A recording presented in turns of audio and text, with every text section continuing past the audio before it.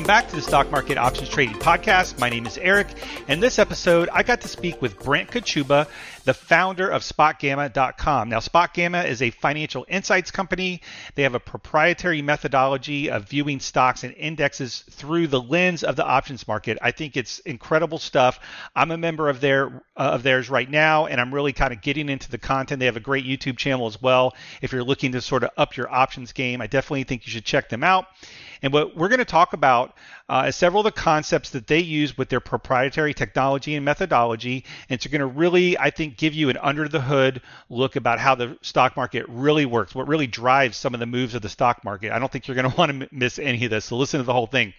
Now, before we get started, though, you need to know everything on this podcast is for informational purposes only and should not be considered financial advice.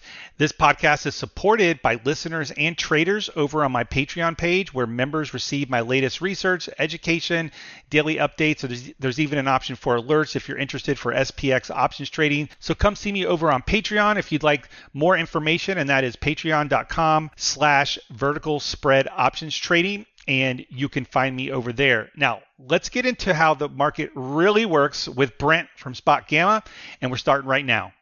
All right, Brent from SpotGamma, welcome to the show. How's it going? I'm doing great. Thank you for having me.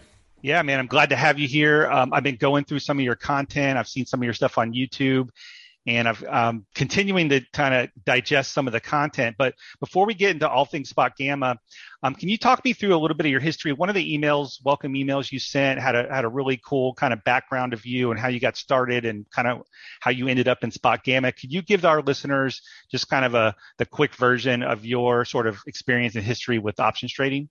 Sure. So I'm a little sad to say I'm coming up on 20 years. I say sad because I don't feel that old, but I have 20 years of, I would call institutional trading experience. So I worked at Bank of America and Credit Suisse as a broker in equities and derivatives.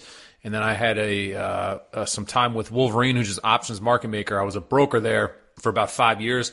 And then I went to a family office, and that's where I started to build models for options trading, specifically in the S&P 500. I was a trader / analyst for a portfolio manager there. And unfortunately, that didn't work out, but I ended up having all these options models that I thought were really good and could apply to a whole bunch of different strategies. And so I had all those models, and the pandemic hit, and that led to a lot of changes for everybody. So that's when I started pushing the models online, and that was the birth of SpotGamma. So it's those models and that experience that really goes into what we produce every day for our members. Yeah, it's great. I mean, it's definitely, or the things that I'm learning are definitely not in a lot of the options books that I've read. You know, it's called SpotGamma, and I know as a retail trader, when we learned about Gamma, it was more of, one of the Greeks and its relation to the change of delta, as the price moves around. So can you kind of talk to me a little bit about the way you are seeing Gamma or the way you are using Gamma and how that relates to the dealers and market makers? Yeah, I'd love to do that. There are really two ways that people primarily look at the market nowadays. It's technical analysis and fundamental analysis, right? So the stocks hit 200-day moving average, or, the price to earnings ratio on Tesla is too high or too low, or whatever it may be. And so we've been under this idea now of positional analysis, and that's kind of what we do. And when I say positional analysis, what we're doing is we're looking at how options are laid out. That is, what is the open interest, say in the S&P 500 or a stock like Tesla or Netflix. And when you look at that open interest, we all know that options need to be hedged out, right? Because you can't be a market maker or a dealer and have on all these options positions and not have those positions hedged out. And as we all know, because we all know Delta and Gamma and Vega, and there's all these, Greeks, right? All those Greeks are to describe how options values change. And so you can use the open interest. You can take the open interest in something like the S&P 500, and you can apply the Greeks to understand how a market maker like a Citadel or a dealer like JP Morgan would have to adjust their hedging positions based on all this open interest, right? If you're, for example, Citadel, and you have a whole bunch of AMC call buyers firing orders into your Robinhood account, it's Citadel who's arguably selling all of those calls, right? I think Citadel alone does something like 45% of options flow, and there's another, 6 or 7 large market makers out there, right? So most of the time when you're trading against what we call a liquidity provider like a Citadel or a Susquehanna or something like that. So we know that if Wall Street Bets all says, hey, let's all go buy call options in AMC, that Citadel's selling those call options to them, right? That means that Citadel short calls. Well, we all know that if you're short calls and the market goes up, you're in for a lot of pain. So you can look at delta as one measure and say, okay, for all the orders that come in, I would measure the delta on each individual trade, and that tells me how many shares of stock I need to buy.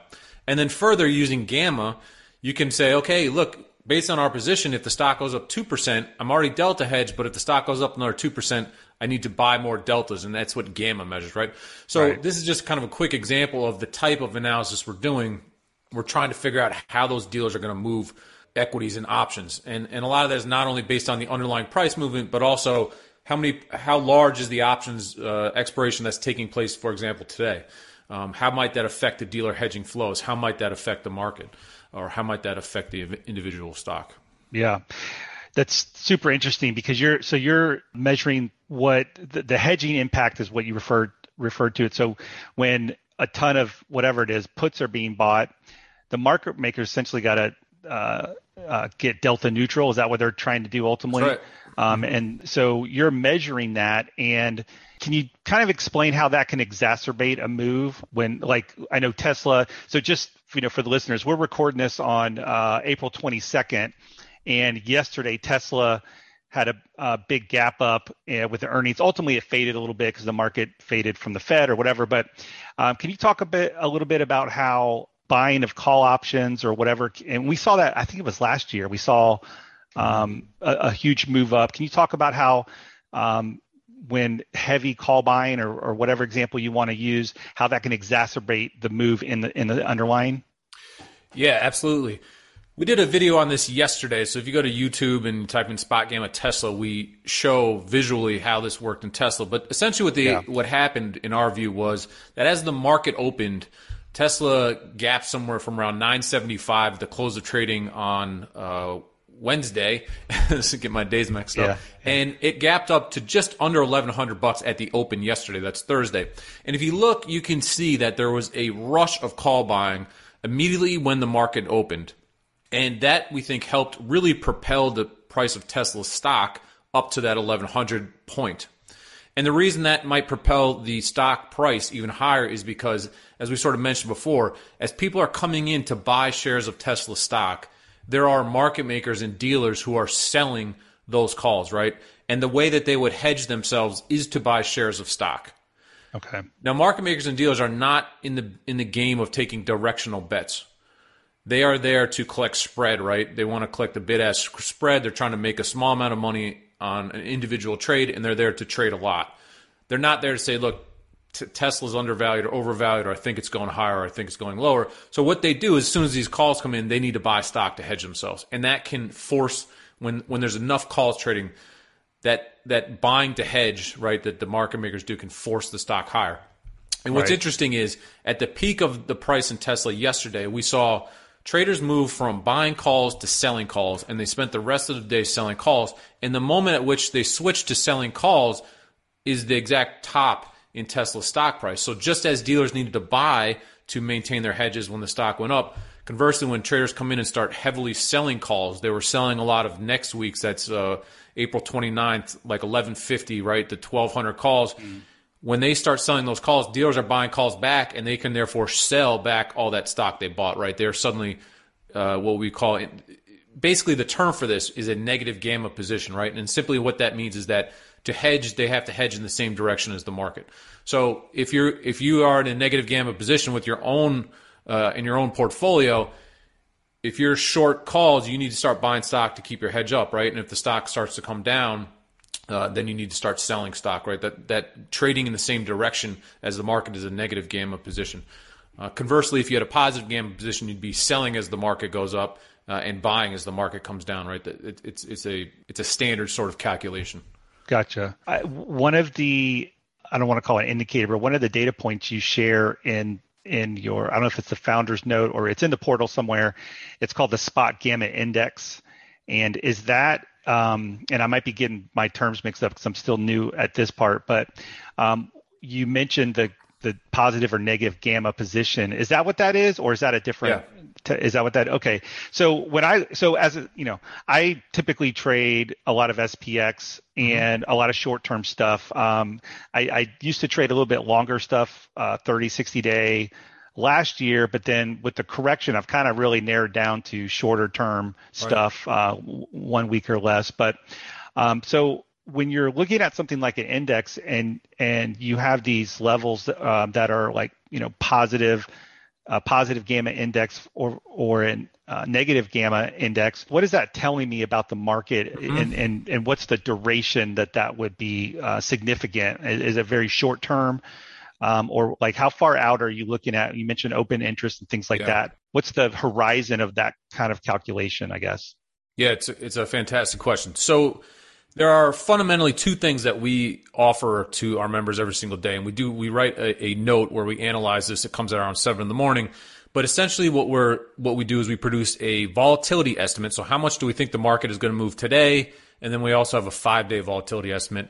So that's one, volatility. And the second one is support and resistance zones. And those support and resistance zones are based on where big open interest exists. And let's just focus on the S&P 500.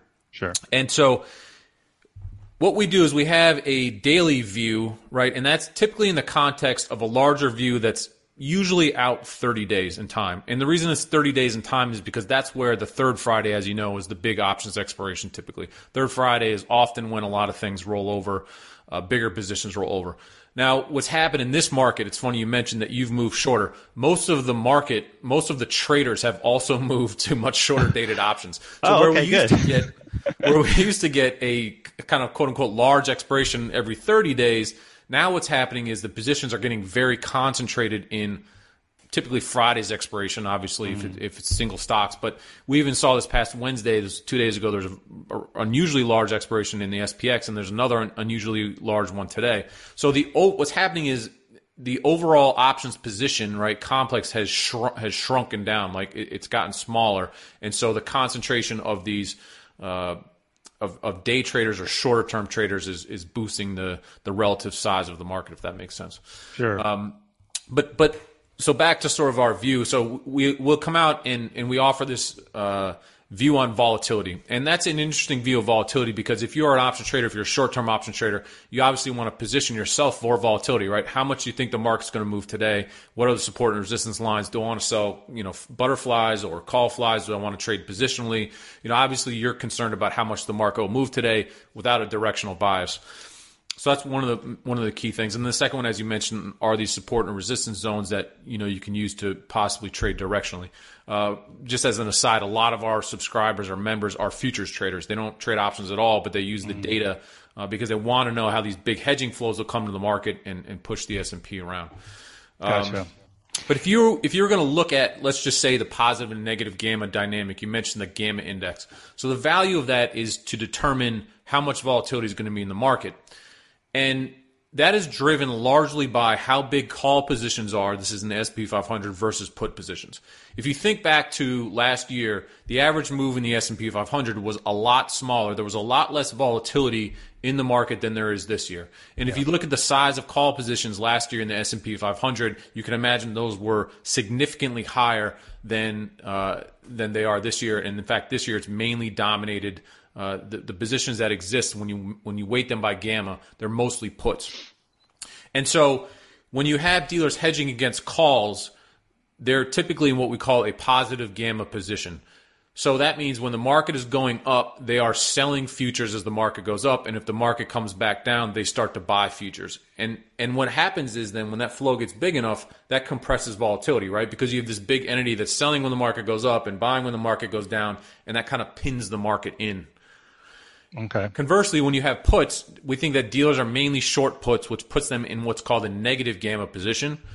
And that means that if the market is dropping, obviously if you're short puts when the market is dropping, you need to start selling futures to hedge yourself, right? You want to be Right. short puts on a day like today when the market's dropping. So what you do is you sell futures, and then as soon as the market turns and starts to come back up, you got to buy those futures back. So what happens then is dealers are expanding volatility because the market's going down, they're going to short. When the market goes back up, they're going to buy back, and you get much larger swings in the market. You get much more movement. So that's the context of what's happening. Again, with calls, we view that's a positive gamma position for dealers. There's less volatility, and when there's a lot of puts, you get a lot more volatility, and that put-heavy environment is what we have now. Very cool. Yeah, you mentioned support and resistance levels, and I'm going to give you some kudos here. So back to this week, I think it was, I forget which note it was, and I'm really enjoying your notes. We get them both before and after market, which is pretty cool. Nice. And kind of setting those levels. And one of the things, and I think maybe it was Wednesday's note, you talked about expecting resistance around 4,500. Makes sense, big round number, but you use the term call wall and put wall. And just, as an aside, the market, I was actually short call spreads on Wednesday, and we did gap up, and I think we pushed to 45.12 or 13 or so, and then pretty much rolled over and died. And as we're recording this, I don't know what the market is now, but market's down 43.40. Yeah, so we're down 150 points maybe. So that was a great. I don't want to call it a call because it's really just the data, but tell me a little bit about the call wall and the put wall and why those levels are significant. Sure. So what the call wall and put wall explicitly are telling us is where are the largest concentration of calls, what strike that is, has the largest concentration of calls, and then the put wall is obviously the largest concentration of puts. And the idea there is that those are upper and lower bounds of the market. So call wall, obviously the upper bound, and put wall is the lower bound. And because there's such big positions there, we think that invokes a lot of hedging flow. So in the case of yesterday, it was an interesting market because there was a lot of positions at the SPX in 4,500, but there was even more positioned in the 450 spider calls, and these were also very short dated positions. So the 45.12 that you mentioned, actually, if you look at a chart of spiders, it coincides almost to the penny with 450 being the top in spiders. So it's kind of a funny thing where a lot of people will watch SPX or they trade the futures, but they won't necessarily pick up on the price of the spiders, right? Which actually nowadays gets a lot of options flow. Right. So in general, what we view happening there is when the market gaps up into that call wall area that you mentioned was 45, like roughly 10 or 12, it was 450 spiders. The dealers are likely to start selling a lot of futures at that point, right? Because if dealers are in fact long calls at that level, when the market jumps up, they're going to sell a bunch of futures. And you get this gappy move higher, so there's a bunch of futures to sell. And there's very little liquidity underneath as just a function of the way that the market is currently positioned. And so you get kind of this vacuum back down. We had 45.50 as a support area for yesterday, and we got very quickly back down to that 44.50 level, and then an onslaught of Fed comments, and bam, we're back down all the way to 4,500. So there's in general in the current market, there's just I would say a dearth of options position. There's not much going on between 4,400 and 4,500, and so you just have this void of space, right, where there's low liquidity and prices can just really fluctuate rapidly through that zone. Yeah, that was interesting to see that. I admittedly took my short off at 44.75 because so I didn't get the full move down because we had I look at some of those quarter strikes as potential support and resistance, and the market in the morning was actually pretty strong, it seemed like, and if for a minute there it looked like okay, we're maybe hold up here and maybe we can. And I think the Fed exacerbated that move in the afternoon. But anyway, when something for my own thing, when it went against me and I got back out at slightly break even, slight profit. So I was like, okay, I'm good, because at this point it was kind of no man's land with the Fed coming out. So I took my short off. But yeah, that was a great level, and thanks for kind of clarifying how that works. Yeah, yesterday cool. We wrote about this in our morning note too. That so our basic view of the rally from earlier this week was that there was a VIX expiration on Wednesday, And it seemed like the dealer community or the traders that are active in the VIX were sort of hell-bent on shorting volatility and getting the VIX to essentially expire at 20. And what was fascinating is that flow started on Tuesday afternoon, and everyone was kind of like looking around wondering, like, why is the market rallying on Tuesday? Like, I think rates actually, the 10-year almost hit 3%. So there was like no clear reason, right? No one said anything. There's no signal as to why the market should rally. And what's so fascinating is the VIX expires on 9 a.m. on Wednesday, and at that moment coincided with the low in the VIX. And so basically what we think there is traders started to short volatility, right? They're selling VIX futures, they're selling spiders, they're selling very short term, same day expiration, S&P trades or S&P contracts. And that VIX expiration led to ultimately this rally. We think everything is kind of a feedback loop. When you start selling the VIX products or shorting volatility, obviously the VIX is based on S&P options, right?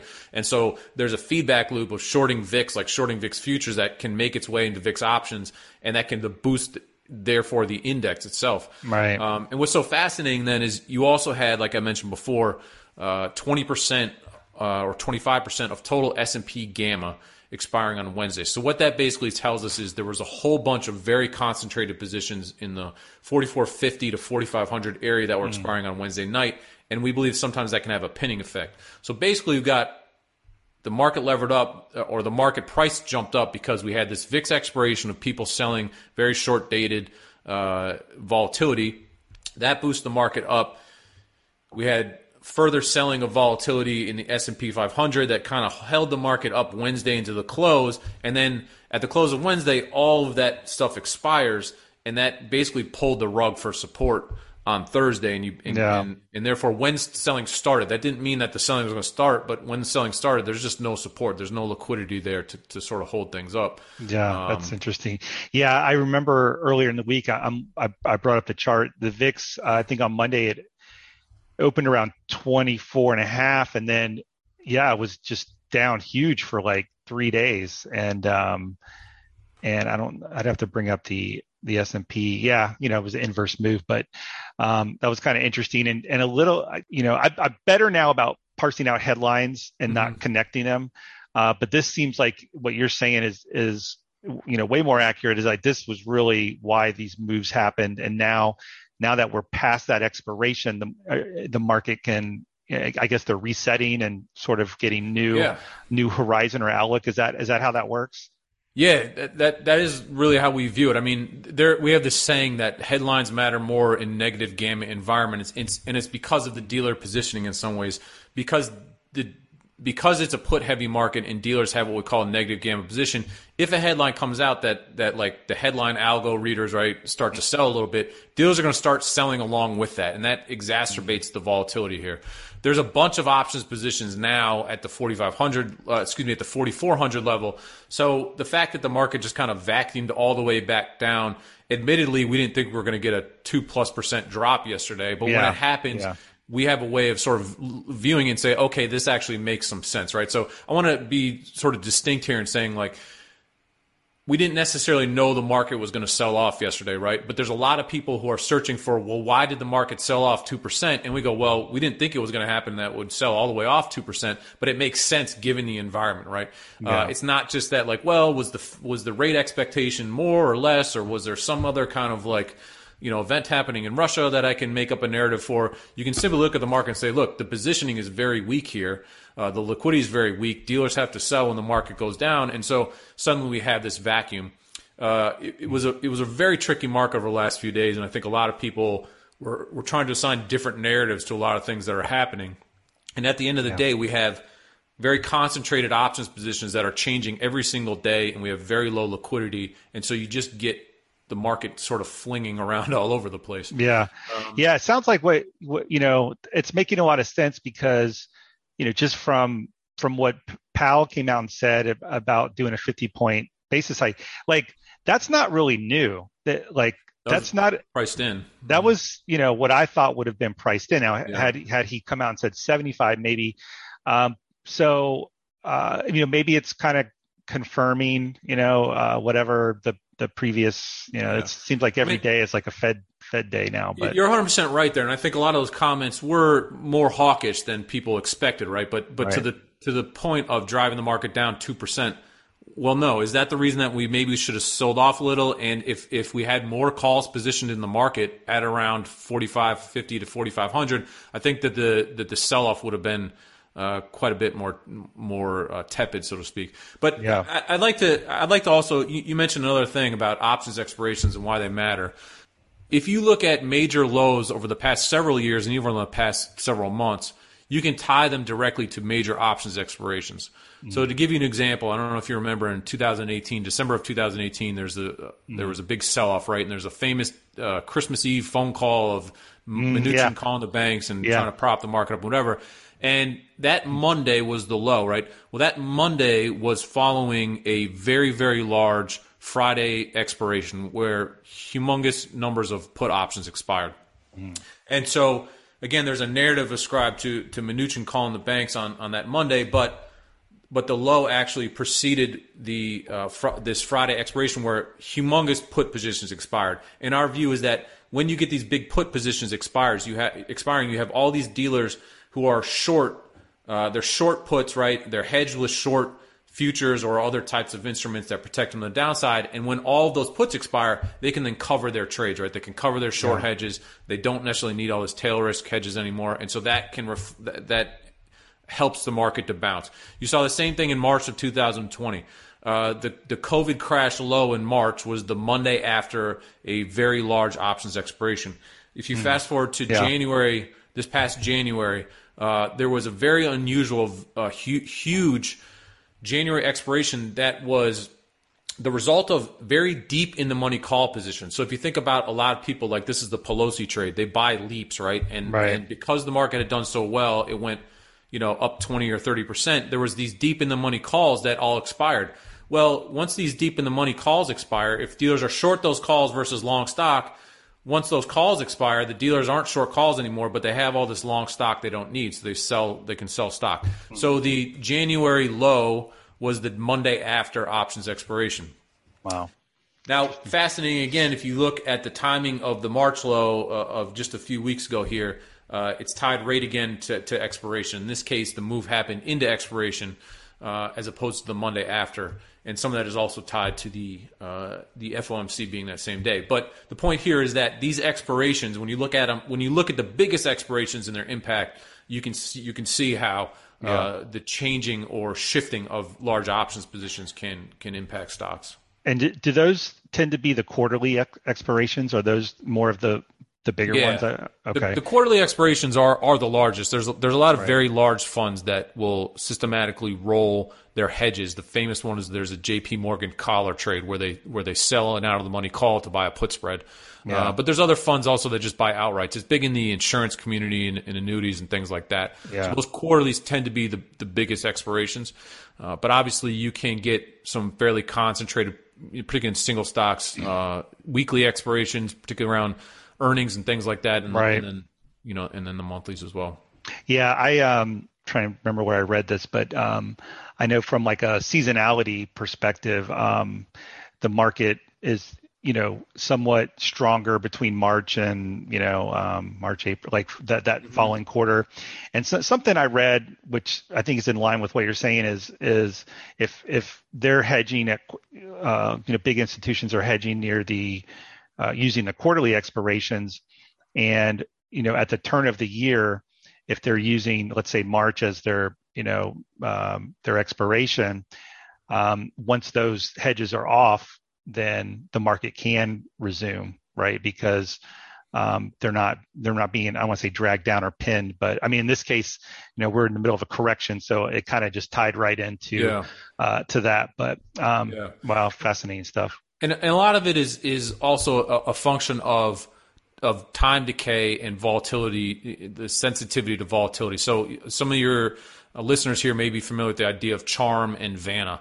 And all those terms are describing is what is the change of delta, right, to time decay, that's charm, and then what is the change in delta due to a change in implied volatility, that's called Vanna. And basically all that simply means is if you're short a whole bunch of put options, right, every day that passes, those puts, assuming the market's not doing anything, all else equal, every day that passes, those puts lose value, and that leads you to be able to buy back some of your shorts, right?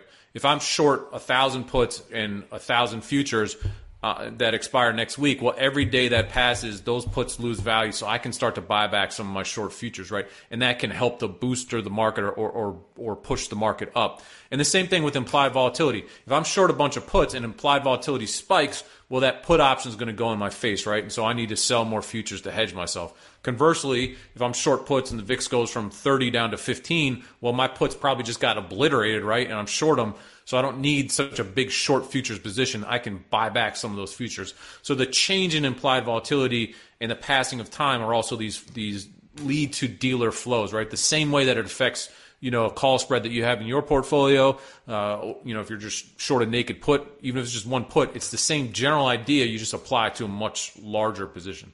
Right. So a couple of days ago, I attended a CBOE webinar about the new weekly expirations that are coming out. They already have Tuesday's already out, and I think that came out on the 18th, and then the Thursday expirations are coming out. I think May 11th is what it said. And so they had some interesting stats about the appetite for the retail trader with weekly options, and how the 0 to 5 day expirations are really the volume is starting to come up. And then they also talked about global trading hours versus regular session.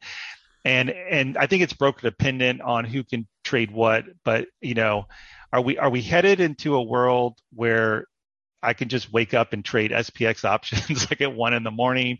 Is it going to be like futures? Or I just wanted to get your general take on the new expirations and if any impact you think that would have on some of the stuff you're seeing now. What are you thinking about those? It's kind of a loaded question. No, it's not a loaded question. Yeah. I mean, I think that in a way, allowing people to trade, 24/7, I guess a lot of people would say, look, I can more effectively manage my risk because I have more options now. And I think in a case or in general, I agree with that. What I do think the issue is that when options are leverage, right? That's essentially how I view them. When you buy a call option, a 25 delta call option for $100, you are foisting on a dealer or a counterparty several $1,000s worth of risk, right? Because 25 delta on $1,000 Tesla is quite a bit of money, right? So you are now allowing a lot of these small positions to come in and out of the market very actively, and that could exacerbate volatility, right? Because it is just leverage.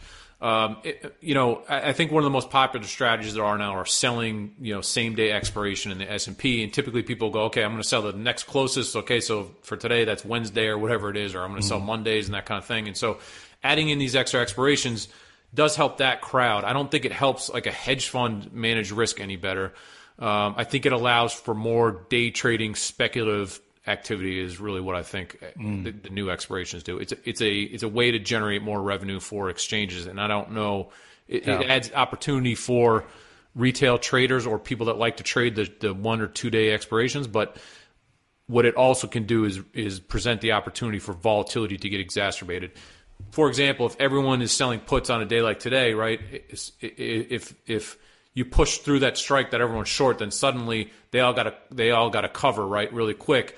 And when they cover, that leads to dealers having to offset their hedges. So that can suddenly create what we call jump risk, and that makes the market move a heck of a lot more. In general, I think that the extra expirations will add to volatility. It'll add to market volume because there's more opportunity to trade, but I think it sort of fractures risk for some of the dealers and market makers. Right now, they got to worry about hedging around all these expirations rather than 3. You mentioned SPY was more heavily used, but they're not going 5 days a week. So I'm just wondering if they will go 5 days a week too. I think it's just I think it's sort of like the pilot, right? SPX starts. It's a single exchange. It's a more of a professional. I don't want to say professional, but institutions typically use SPX versus SPY, and so I think that's kind of like the floating, the trial balloon. They float it up there and see how it goes, and the SPX volume is fairly consistent. if you look at it, it's a cycle. It's related to the 30-day expiration.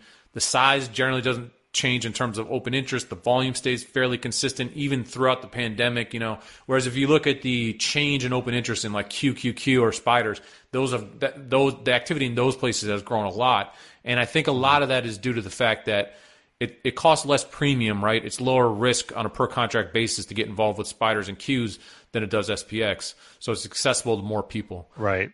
Yeah. So I think that's why you get bigger volume spikes. Yeah, interesting. I want to get back to Spot Gamma. I had a couple more questions.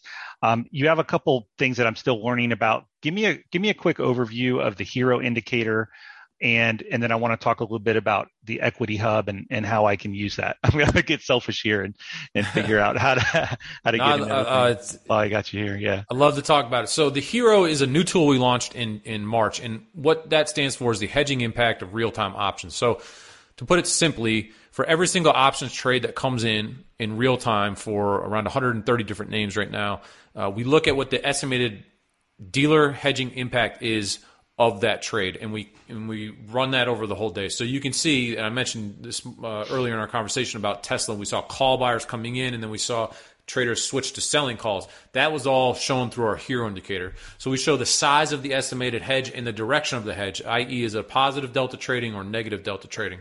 And the idea here is that you can see in real time when call squeezes are taking place, because you can see, look, a lot of people are coming in to buy calls and vice versa. So we get a lot of traders that will watch that flow because it can be very interesting and insightful. For example, today, the market is down 1.5%, right? And what I would be watching for are when do traders start to close puts? If they're continuing to buy puts throughout this event, that's telling me that people are positioning for a longer term drawdown, right? But if I suddenly see, look, the market is around support and our support level was 43.35 today, if traders start to buy puts or buy call, if they start to sell puts or buy calls right around that level, then I say, okay, this is confirming, that flow is confirming this support level, right? Because suddenly it's positive delta flow coming into the market. And if it's positive delta flow coming into the market, then arguably dealers and market makers might have to start buying futures. So that hedging tool is very valid for intraday trading, and again for looking for some directional edge. There's a lot of times where we'll see call buying pick up and then the stock will follow, so it can be a leading indicator, but it can also be a very interesting or useful indicator for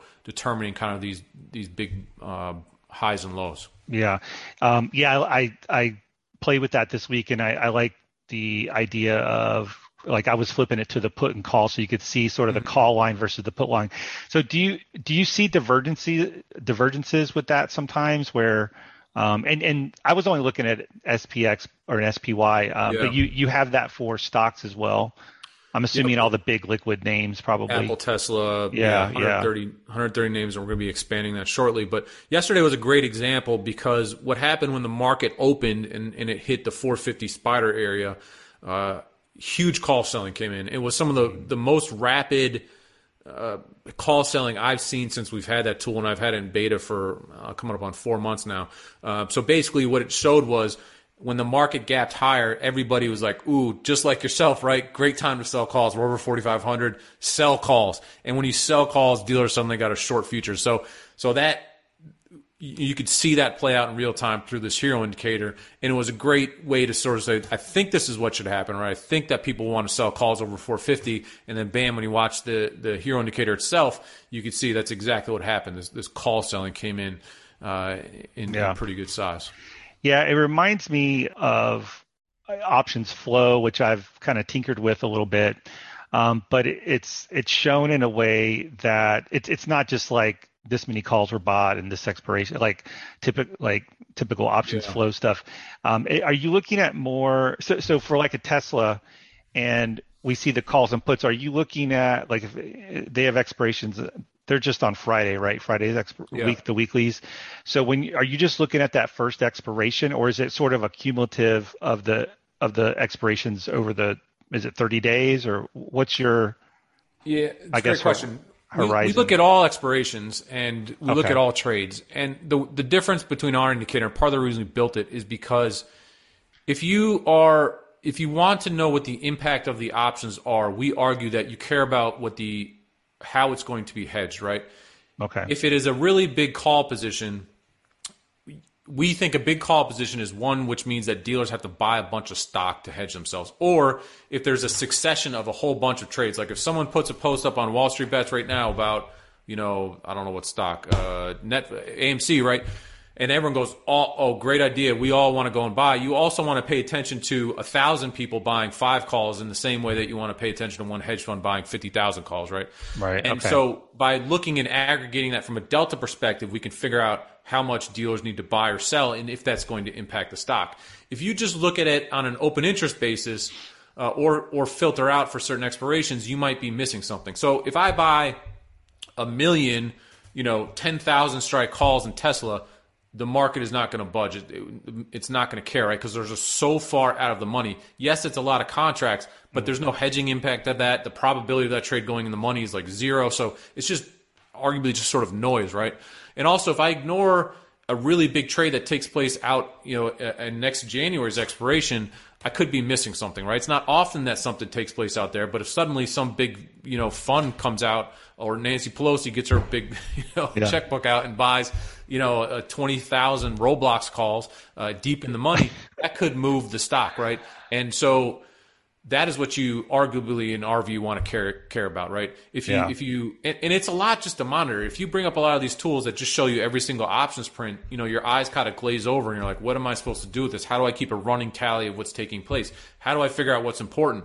Well, we'd argue that, you want to look at the delta and you want to look at the aggregate delta to figure out, is there actually hedging pressure from this? Right. And not only that, the bigger a delta of a trade, the more meat there is to the trade, right? So if you're going to buy an at-the-money call, your view from a sentiment perspective is much arguably stronger than someone who's going to buy one sort of 30% out of the money call, right? Right. So that delta helps to weight sort of how serious people are. Yeah, I know some of the I don't want to use the term options flow. Some other things I've looked at, especially with indexes, I guess with stock, do you think with stock it's more, I don't want to say accurate, but more accurate because as the index goes up, you could also see the hedging, so you might see the puts go up with it. Do you think that's the case? Yeah. With that type of flow, like you think it's better used for stock? I guess that's what I'm asking.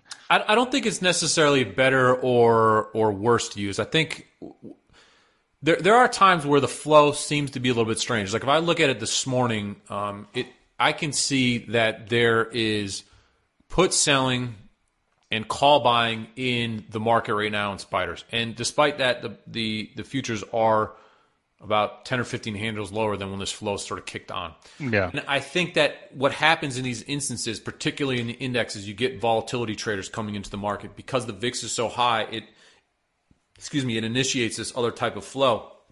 Right. Okay. And these are the vol shops that are playing volatility, right? They're going to buy options, they're going to get long vol in options, and then they're going to short futures against it, right? And so it's a different kind of flow than someone who's purely being a directional trader.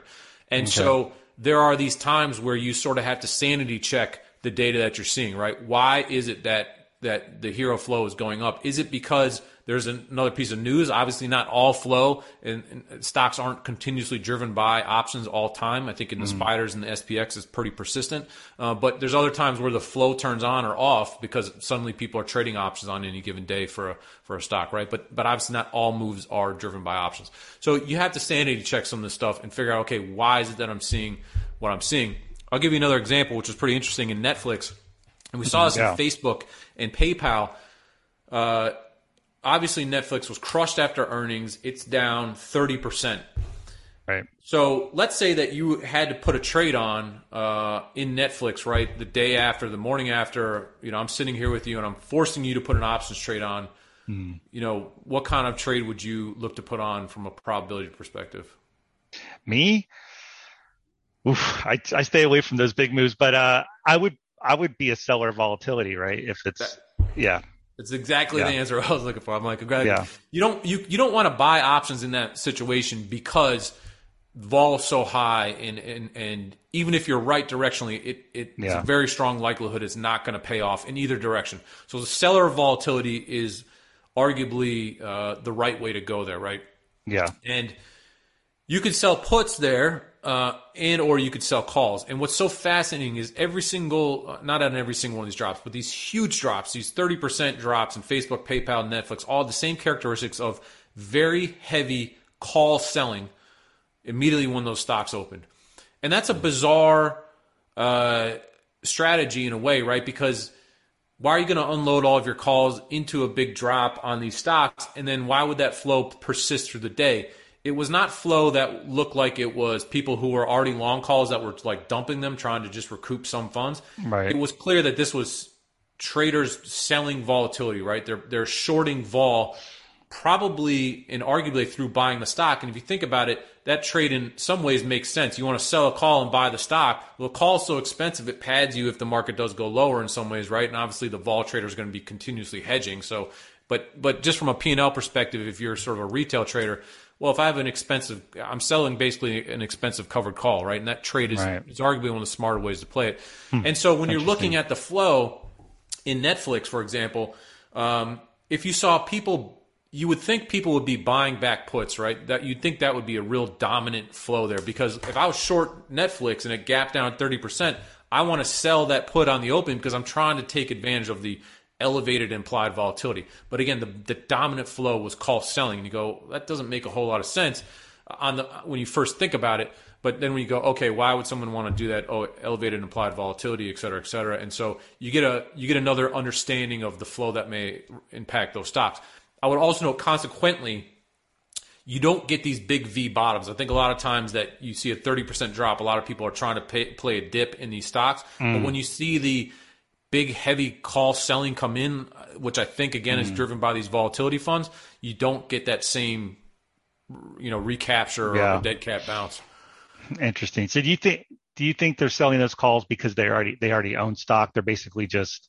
No, I think they initiate the trades. I think they initiate arguably the trades when you get this drop, right? Because whether you want to offset that volatility against index volatility, I mean, these are very sophisticated traders. I just think that in general, when volatility spikes like this, it's going to draw, particularly in a mega cap stock where there's a lot of liquidity. I think it's hard to do, to put on big size if you're a hedge fund in some very small name, that moves a lot. Well, I'm going to have too much impact if I'm trading, right? But it'd be very hard to arguably have too much impact in like a Netflix because it's so, it is a mega cap. And it is a similar thing where arguably the best trade through the GameStop AMC saga was selling puts. The vol was so high because the stocks were crashing up essentially. Right. And you could sell puts in AMC and GameStop for almost 6 months. And if the stock came down, implied volatility would drop and your puts would make money. And for a lot of people, that's so counterintuitive. Yeah.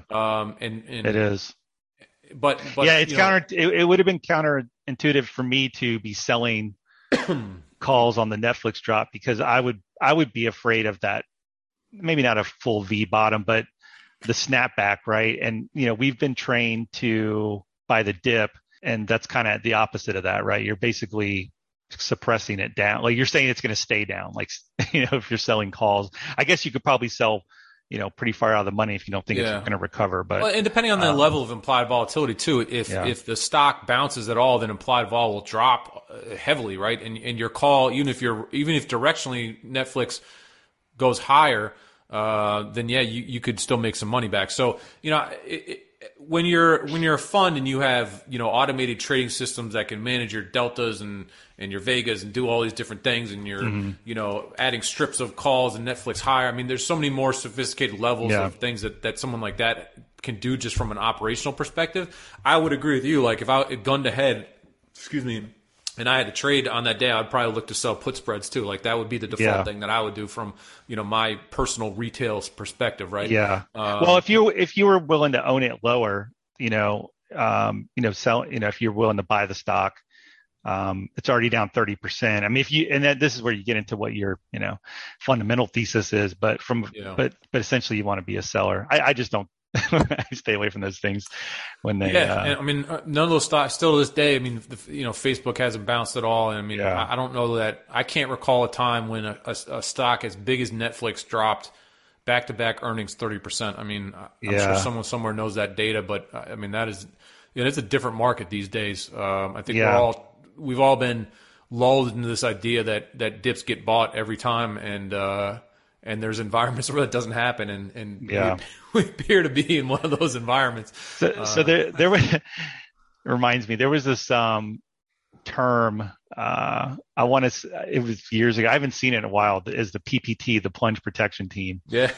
And does that not exist anymore? What was the Fed, the PPT? That was like the rolling joke now, is that Fed Brainard bought the Fed put, because every time she comes out now and says something, the market would just sort of drop, kind of like yesterday, right? The Fed's behind the curve, and it's like these guys own the put now. They want the market to drop. Yeah. Well, and this is where you just get into conspiracy, right? But they're at the end of the year, they started talking about how you mentioned Pelosi, so I was bringing it up, but how politicians shouldn't be holding individual stocks, and apparently the Fed guys were, had some stocks in there, literally day trading. Yeah. So now that they're out, and is it really rates, or is it really them? Now they're not, is it both or what? But there's one more question I want to get out of you before we go. I know we're coming up on an hour here, but talk to me real quick about the Equity Hub, because I haven't gotten into that. I pulled up one graph and I saw a chart, but tell me a little bit about how I can use that. So the Equity Hub is designed just like our other products, and the goal is to provide an estimate for volatility in a stock, as well as key support and resistance lines, as well for single stocks. So you can look at over 3,000 different stocks, and we show you where the big options positions are concentrated. So in general, we look at those as support and resistance lines. And then we also show you how big of a position is set to roll off at every expiration. And the general idea there is when big concentrated options positions are set to expire, that leads to a change in trend or volatility in a name. So for example, if I don't know, stock like in Netflix, right? If a whole bunch of puts are set to expire this Friday, then we think that could provide an interesting opportunity for a rally for next week, simply off of the dealer hedging mechanics. So that's a very quick and dirty. Do you think that those support and resistance level, or the large concentration of positions, do you think that those are also magnets for price? So one of the things that I've been done off and on is butterflies, and really more like, I don't try to pick a pin, but if we've rallied a lot and I know there's a lot of open interest below, I might just do a butterfly, because you get them really cheap, and it doesn't always pin, but you can at least get a move in your favor. So do you find that those strikes act as magnets? Is that a thing, or? Without a doubt. And the most interesting way to play a lot of these, and it worked very well last year. This year is a little bit trickier, obviously, because the market tends to go down. But you would see is on Mondays, you would get a rush of speculative call buying in all the meme stocks, right? Name the memes: SoFi, Robinhood, AMC, etc. And you could watch that the flood of calls would typically go into the closest Friday's expiration. So generally what happens is you get a ramp in those stocks on Monday and Tuesday. You could see the call buying come in. You could see in the Equity Hub tool that it was heavily concentrated. It's like, on Monday, the most concentrated position would be out, say, 4 weeks, right? But then on Tuesday, because of the rush of short-dated call options, it would show as Friday would be the most concentrated position. And if you think about, we talked before about how a call decays over the week, right? You could see that every day that these calls would get closer to decay, the stock would start to mean revert, and it would mean revert into what we call the big gamma strike. So the key gamma strike is where most of the options are concentrated, and we weight it by gamma because gamma sort of is highest for short-dated at-the-money options. So that would be essentially the pin level for a Friday. And basically, if you think about it, what happens is the gamma level you think is an opportunity for a pin level. Is that what I heard? Yeah, and you have to think about it different time frames, right? So on Tuesday, let's say that it's Tuesday, and Friday we know that this is where the most biggest options position is going to be concentrated. And so on Tuesday, everyone is buying AMC calls, and we could see that's taking place. The Hero shows it. We could just look at your brokerage system and see how active the Friday calls are, and the stock is up a bunch from that, right? Mm-hmm. If you look at where the key gamma strike is, or where most of the opportunities taking place, you'll see like so let's say that AMC is at, I don't know, $25 today. I don't know where it is. And let's say that the key gamma strike for Friday is at 20. I would look at oftentimes playing a trade that would, like a fly, a put fly sometimes, look at a trade that would play mean reversion back down into that strike, back down to that $20 key gamma strike. And the reason is, if you think about it, as traders pile into short-dated options, they ramp up the implied volatility of those options. Those calls get so expensive, and this happens very quickly, even in the course of just a few hours, that the odds of them paying off are almost like zero, right? And also they become very sensitive to time decay. So if you believe that as all these traders buy AMC calls and dealers are selling AMC calls, every day that passes, because they get so expensive, those calls start to rapidly decay. And so dealers who were buying who were buying long shares, right? Because dealers are short calls, they're buying stock to hedge themselves. As those calls decay, dealers suddenly go, oh, I had, let's say, 1 million shares of AMC before as a hedge, now I only need 750,000 shares. Right. To sell.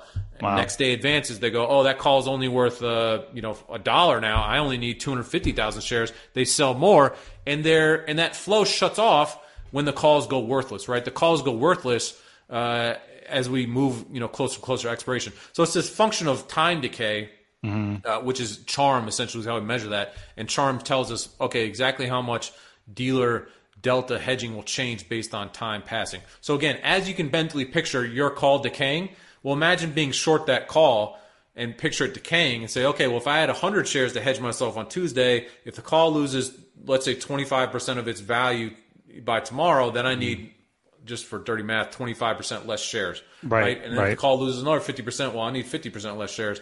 And you could see how that can result in sort of this pinning. Yeah. So cheap butterflies, cheap positions of playing, the move back down into these big strikes on this cycle of weekly decay, and it works on a monthly basis, right? You just zoom it out a little bit more. Yeah.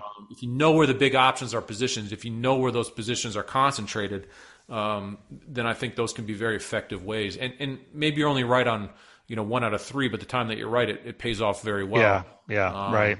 Wow, man. Well, this has been super awesome. You're a smart dude, and I appreciate you coming on and getting me up to speed. I'm going to keep diving into your content over at Spot Gamma. What's the best way for my listeners to connect with you?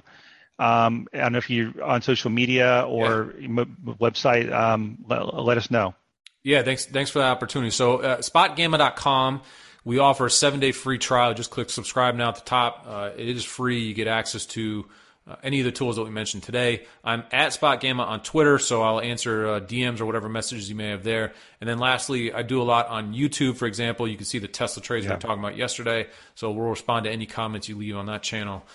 So I appreciate the opportunity to talk with your listeners today and talk with you, obviously, and we can do it again. Yeah, I definitely recommend people, if you're not on Twitter, definitely go check out the YouTube channel. There's some great videos, great explanations. You've had some great interviews with some other people on there just talking about this stuff. So again, thanks a lot, Brent, and we'll talk to you later.